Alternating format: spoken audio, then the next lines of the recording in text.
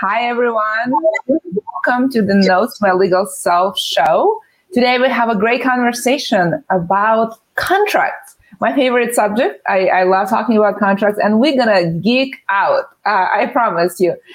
This is going to be a very in-depth conversation with somebody I like and admire, somebody who's an industry leader and has been innovating for as long as she's been in the industry. So without further ado, I'll let Electra introduce herself. Thank you for having me. Hi, everyone. I'm Electra Japanas, and I am the founder of TLB, a legal services business, and I'm also the co-founder of One NDA, which is an initiative to standardize the NDA globally. Electra, for folks who don't know you very well, tell us how you came to this industry and what has been your path. Yeah, sure. So I studied law. I did a master's in law, and then I didn't really want to go down the traditional route. So I applied to a graduate program at the European Space Agency, which I was very lucky to get. So I started my career in the space industry, and I spent about 4 years working for ESA and then working for Airbus and other space companies. And I then went on to work on big transformation projects. And throughout my career, I always worked with contracts. I was kind of the conduit between business and legal. I was never purely legal. And I was always very involved in the contract space, managing them, negotiating them, making sure that the changes are being managed thereafter. And just throughout my career, I just thought, what is going on with these contracts? It's just such an inefficient process. And they're treated as documents. They're not treated as data. And something's got to give. So in my last stint with British American Tobacco, actually, when I was managing this big IT transformation project, I negotiated this agreement, which took us about 4 months to negotiate. As soon as I'd negotiated it, I came out of that negotiation and I just completely changed the agreement so I could operationalize it, because what the lawyers had helped us do wasn't really operationable. When I did that, I thought, I think there's a business here, because this design thinking approach to contracts and the operational approach to them by a lawyer doesn't really exist, or I haven't seen much of it. And I would like to start a business doing that. So I started TLB in 2017. And we've been around ever since. It's funny. I now have talked to a few Airbus alums. I know Airbus has a pretty interesting contract program. Now a few folks have mentioned. And it sounds like it inspires many entrepreneurs to actually solve this problem. So let's talk about data versus documents. And you made a very bold assertion about contracts not being just documents, but being data. What do you mean by that? I think that the idea that contracts are just a document, probably in Word, that we sign and then put in the drawer in case there's ever a dispute, is a complete waste of the effort that goes into those contracts. Contracts are full of rights, obligations. They're full of setting context about the relationship. And these are really useful data points that we can use to manage relationships with suppliers or partners. And it's just really difficult to extract that data when we're just working, when we're just viewing contracts as documents. So that's where I'm going with that. Very cool. I happen to fully agree with you. And I love that view. Practically speaking, you use the phrase operationalizing contracts. Practically speaking, if I am in the beginning of my journey as an in-house leader to operationalize contract and really, take advantage of that relationship data in my contract, where do I start? It's hard, and it's good to have a well-designed document because it will help you down in your journey. I think that a piece of work that we haven't really done as lawyers is taxonomize the types of provisions within contracts. So you have provisions that confer rights, you have provisions that create obligations, you have provisions that have SLAs in them, you have provisions that set out, your payment schedule. These are different types of contracts. So if you have a really big contract that you need to operationalize, I would first start analyzing the agreement and going through the types of clauses that you have there, and then putting them in. What I did is I put it all in an Excel spreadsheet, which is definitely not the best tool, but it kind of does the job. And then categorizing what you need to do with each of those provisions. So it might be that you need to socialize a certain obligation with a specific team within the organization because they have dependencies that if they don't meet them, then the supplier won't have to deliver. So that's an example.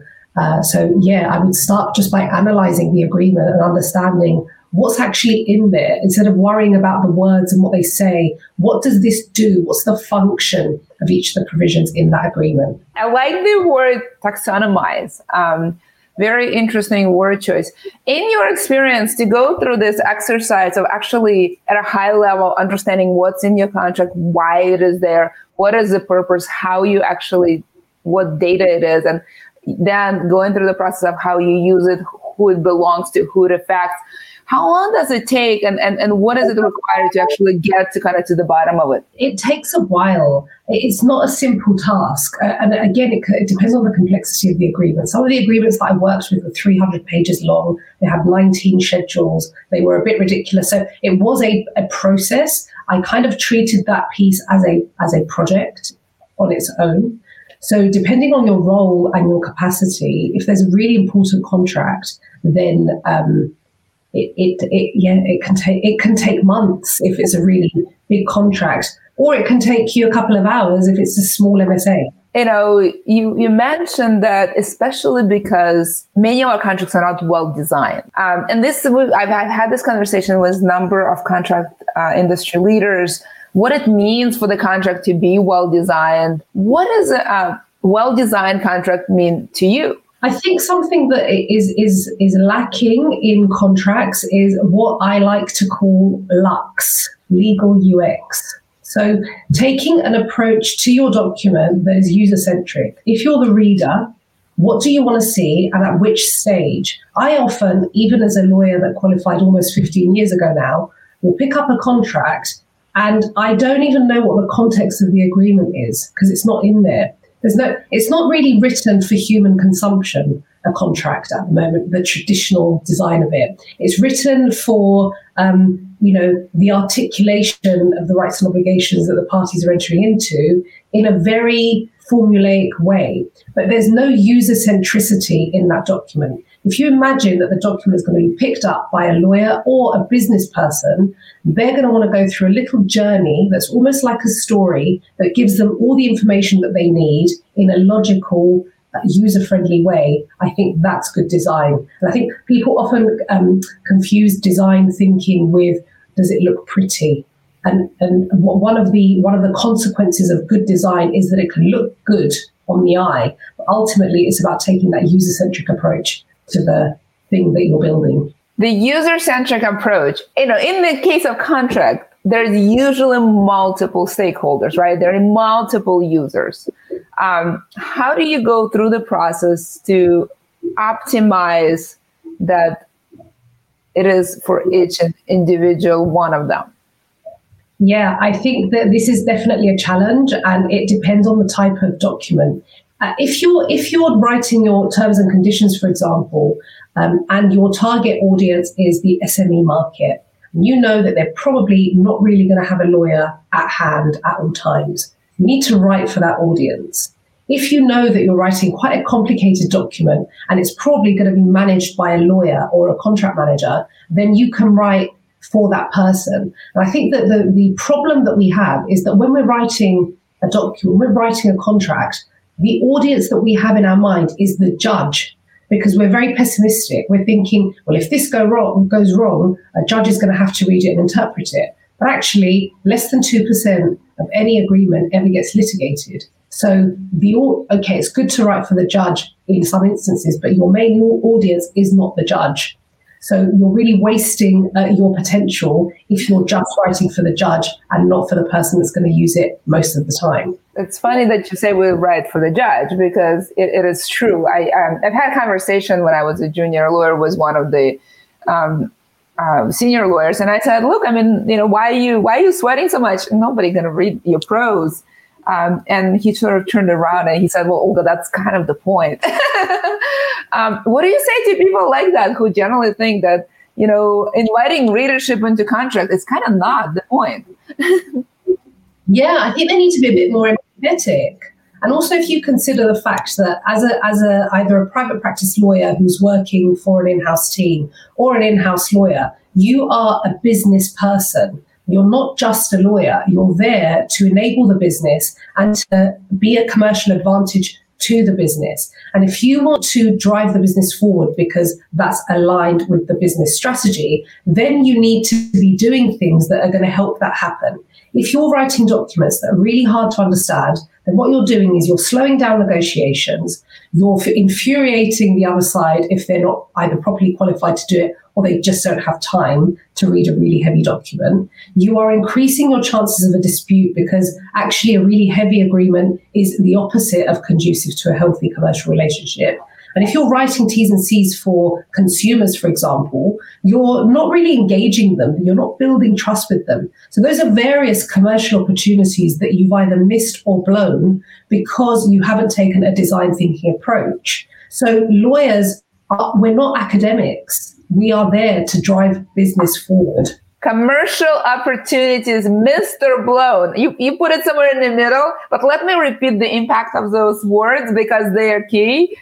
You definitely don't want to be the one who misses or blows things. I'm just saying, in the context of any job, especially if your job is in-house legal, you definitely do not want to do that thing. Missing or blowing is not a thing you want to be known for. I'm going to shift gears just a little. Because, you're well known for your One NDA initiative.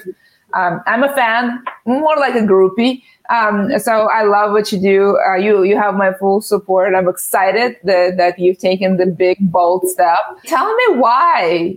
Good question. So TLB offers an outsourced legal managed service, which means that we act as an extension to in-house legal teams and we review the contracts that they have in a super pragmatic way. And we do not charge billable hours with the majority of our clients. We charge a subscription fee. And when we shifted from the billable hour to the subscription fee, it was important for us to make sure that we're being as efficient as possible. And what we found was that 63% of all the agreements reviewed in 2020 were NDAs, and that only accounted for about 7% of our billable hours revenue. So we thought, you know what, if we're going to start a commercial model that is not the billable hour, and we don't want to be doing these volumes of contracts, we need to address this problem, not at a client level, but at an industry level. So this is why, just to digress slightly, this is why the commercial model in most traditional law firms is not conducive to innovation. That's one thing to point out.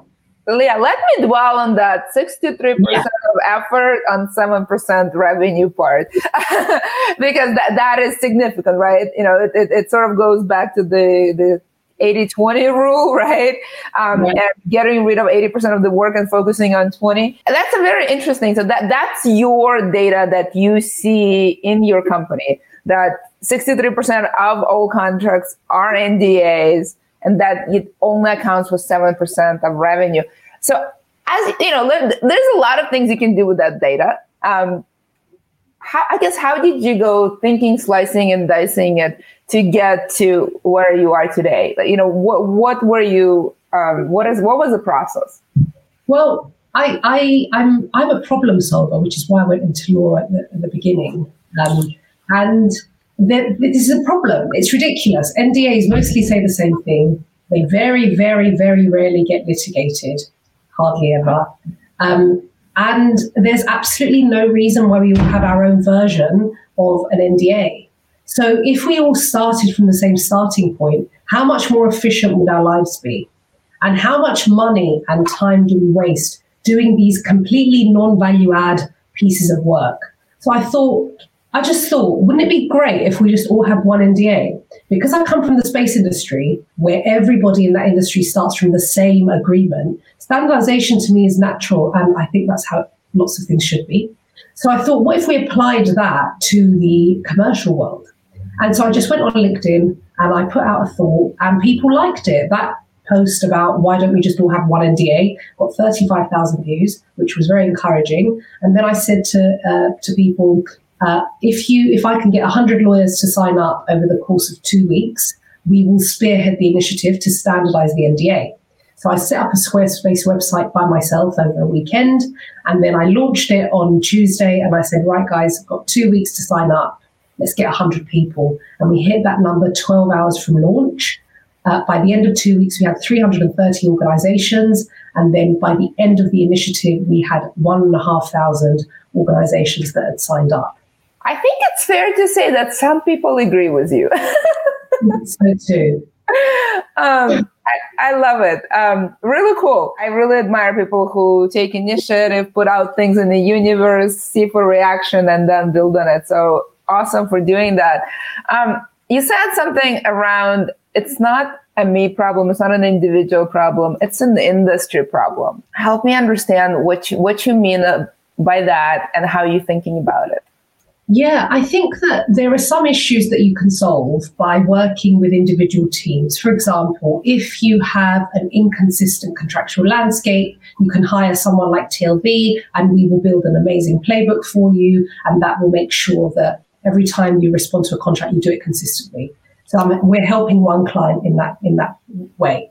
But I can't help the client have less NDAs because the world, everyone has their own NDA. So that's a legal industry problem, the fact that we all have our own form. And so we need to address it as an industry problem. And standardization works, and it's worked in other industries like the finance industry, for example. They have the ISDA, you have the construction industry, they have the SWOP. So from an industry level, these things work, but at a general legal commercial level, they don't exist because there's no industry push. So I thought, why don't we just push this way with all the lawyers rather than on a vertical, which is the actual industries. So when you say industry, you don't mean financial or construction or consumer goods or technology. What you mean is legal, sort of the horizontal play that your vision is that the one NDA serves the needs of all verticals. Is that kind of the vision? Yeah, that's the vision. The vision is, let's not wait for, an industry specific organization like ISDA to come along and say, here's an NDA for finance, here's an NDA for construction. Let's just all have one NDA. Because if you're a lawyer and you're doing super basic procurement stuff, then this NDA is fine and it will do. So if we just all adopt it, then we'll save ourselves so much time and money. What are the big sort of reactions and protests? What is, if you had to categorize, that you have heard?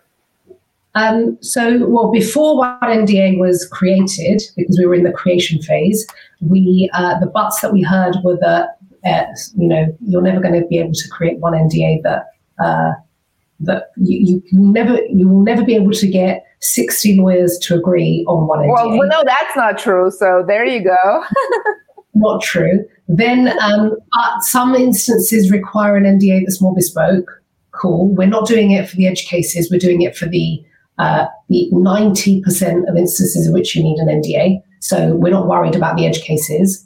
That's another one. And then now that it's been created, I think that some lawyers will review one NDA and say, but what about this? This isn't in here. This isn't in here. So what we did is created a graveyard document where all the clauses that we did not include went to die with a rationale as to why we didn't include those clauses.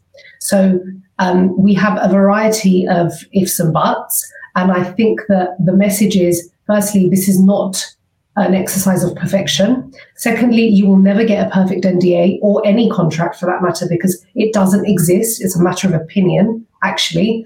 And so if you need to balance the benefits versus the risks, if your perceived risk is that clause XYZ isn't in there, then ask yourself, how likely is it that risk will materialize? And what is the ratio of value that you place on that risk materializing versus the value of all the time and money that you're going to save? Have you gone through the process of actually measuring, the values on that equation that you just mentioned?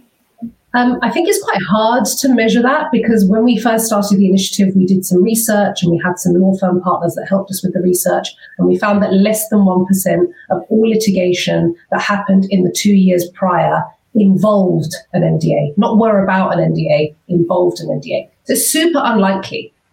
Well, I mean, look, practically speaking, I spent about 15 years practicing law, most of it in-house. Practically, when I was reviewing NDA, my advice would be twofold. Here's my changes to the NDA. But practically speaking, the best way to keep a secret is not to share it. So if you have trust issue, NDA is not going to save you. Because, nobody sues over the NDA. If you have trust issue, you really should keep your mouth shut. That really, practically speaking, is the answer. But if so my advice, where my business professionals will come to me and say, write an NDA that will protect me from all the, bad things in the world. I'll say, look, I will write what I can. Trust me when I say that we're not going to litigate this NDA because it never happened in the past. It occasionally happens in a highly unlikely scenario. And let me empowering you to protect yourself and the company. Say nothing and ask questions. Like a good way to not spill the beans is to ask questions. And so that's why you don't really, I think practically speaking, a lot of lawyers give that advice is that listen more, say less, and approach every conversation the same way you approach dating. Don't marry the first boy you find. Have conversations, coffees, go for dinner, introduce him to your friends, and then 2 years later, go marry the guy. Right? It's kind of the same thing with any business relationship. So I think that's one of the reasons. And if that's kind of the more appropriate way to conduct business, why are we spending so much time on the NDA that one will never be litigated? And two, practically speaking, a human behavior is a better way to protect secrets. Yeah. I think an NDA has got nothing to do with the contract itself. I think an NDA is a gesture. It's like at the beginning when you go out on a date and he gets you a bunch of flowers or, she buys you a drink. And I think it's just a gesture to show that you mean it. And I don't think that the NDA is about enforcing a contractual agreement. Yeah, it's a first date copy. That's it's a tangible commitment of an expression of interest, and that's about it. It's a good start. We have a few folks saying hello. Tessa is saying hello. Ivani is saying, I think she's agreeing with us that NDA is a modern way of gentleman's agreement. I think we're all there. I like the idea of graveyard document. I think that's what you called it. How big is it and what's in it? Quite big. It's quite big. So it's on our website. Feel free to head over. It's onenda.org. And at the top, there's a toolkit. And in that toolkit, there's the graveyard document, the adoption toolkit that gives you guidance on how to roll it out within your organization and how to manage change internally. So head over. It's quite long and it's a living document. So we also are asking people to give us feedback. So if there's anything in there that they've had pushback Are you inviting contributions to the graveyard document, to be clear? Okay. Yeah. We're inviting contributions to the whole thing because it's iterative and it's community-led. It's not ours. What do you think the future of One NDA is? I think the future of One NDA is that it remains a living document that we iterate on and that we make. So we're building more modules now. So we're building an M&A module to make it fit for purpose for an M&A transaction. So the idea is that the One NDA is modular. So you can pull in different modules to make it fit for purpose for a broader use case. So we're going to do a few of those, and that will be community driven. And then after that, who knows? We might do one DPA, one EULA, one MSA. Why not? Why not have a suite of ones?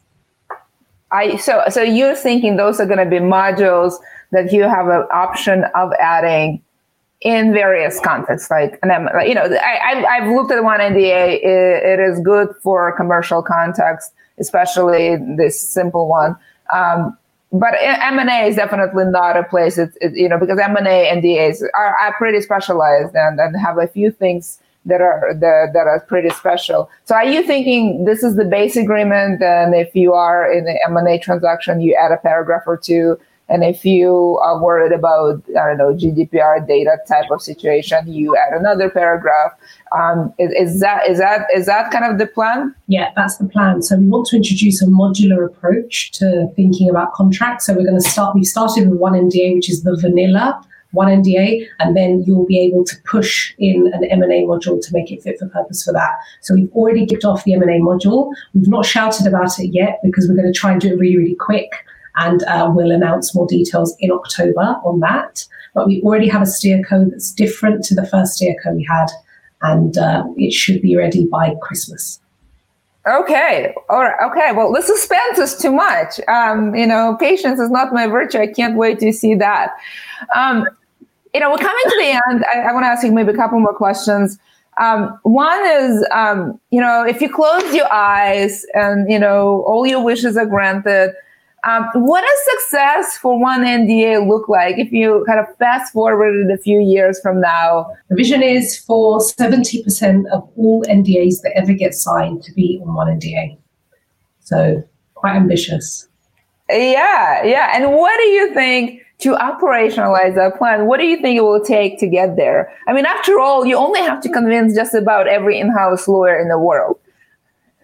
Yeah, I think the beauty of one NDA is that it has a network effect. So as long as some organizations who are really bought into the vision adopt it, then they can do the conversion for us. Because this is not for us. This is for the legal industry. This is for all the lawyers that don't want to review NDAs anymore, and for all the GCs that don't want to spend their money on that anymore. So if they can see the benefits, they will drive that change. So we are a very small team, and we are not monetizing one NDA. This is a legal community open source initiative for the good of the community. So we want the people that are using it and benefiting from it to get other people on board.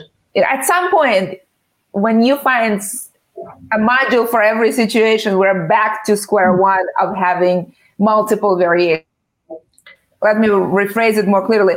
Where do you draw the line? Look, there are going to be some lawyers that think that they need to wordsmith everything, but I would challenge that. And I would say, do you really need to have your own words to express the same function? At the end of the day, you want this thing to perform a function. So if the function is, let's make it suitable for M&A, then you can pull in that module. So if you take this modular approach, then you move away from wordsmithing and into designing what suits you. And if you can't find what you need and you want to wordsmith it, then go ahead. We know that this isn't going to be good for every single situation. But I think the problem in the legal industry, and one of the reasons we haven't really innovated, is because we think that if we can't solve for every single scenario and make it 100% perfect, it's not worth doing at all. But if this can solve 80% of the instances in which you need an NDA, then that's a big win. Practically speaking, I think this intersection of standardization and customization, I think you guys are going to have to get it right. No pressure. It's only a small thing to get right. Just to be clear, there are variables on the first page. So not every single thing is standard. There are some variables. Have a look at the document. What I love about this project is it's a community-driven project. It really is a service to the community. It's larger than any one individual contributor, including the founders. And that's a really cool thing to attempt building. So thank you for leading this effort. I know you're only trying to reconcile, the views of every in-house lawyer in the world. It's such a small subset of not very opinionated people that I love watching it from afar.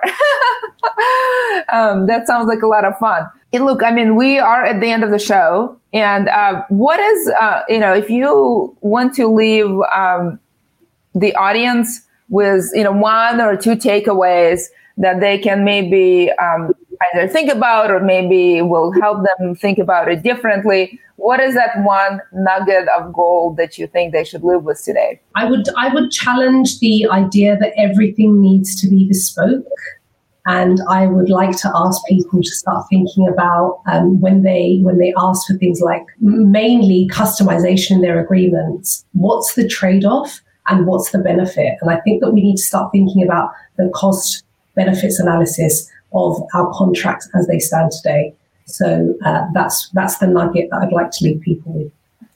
Electra, thank you so much. I like that intersection of standardization and customization. That is a challenging place to be. It is also a place of a lot of excitement. I like interviewing folks who are innovating and making the life of in-house lawyers easier, and people who are living this truth every day. If you have suggestions, who should be my next guest? Who will help to enlighten this community and really help us, hold our hands and embrace the future of law together.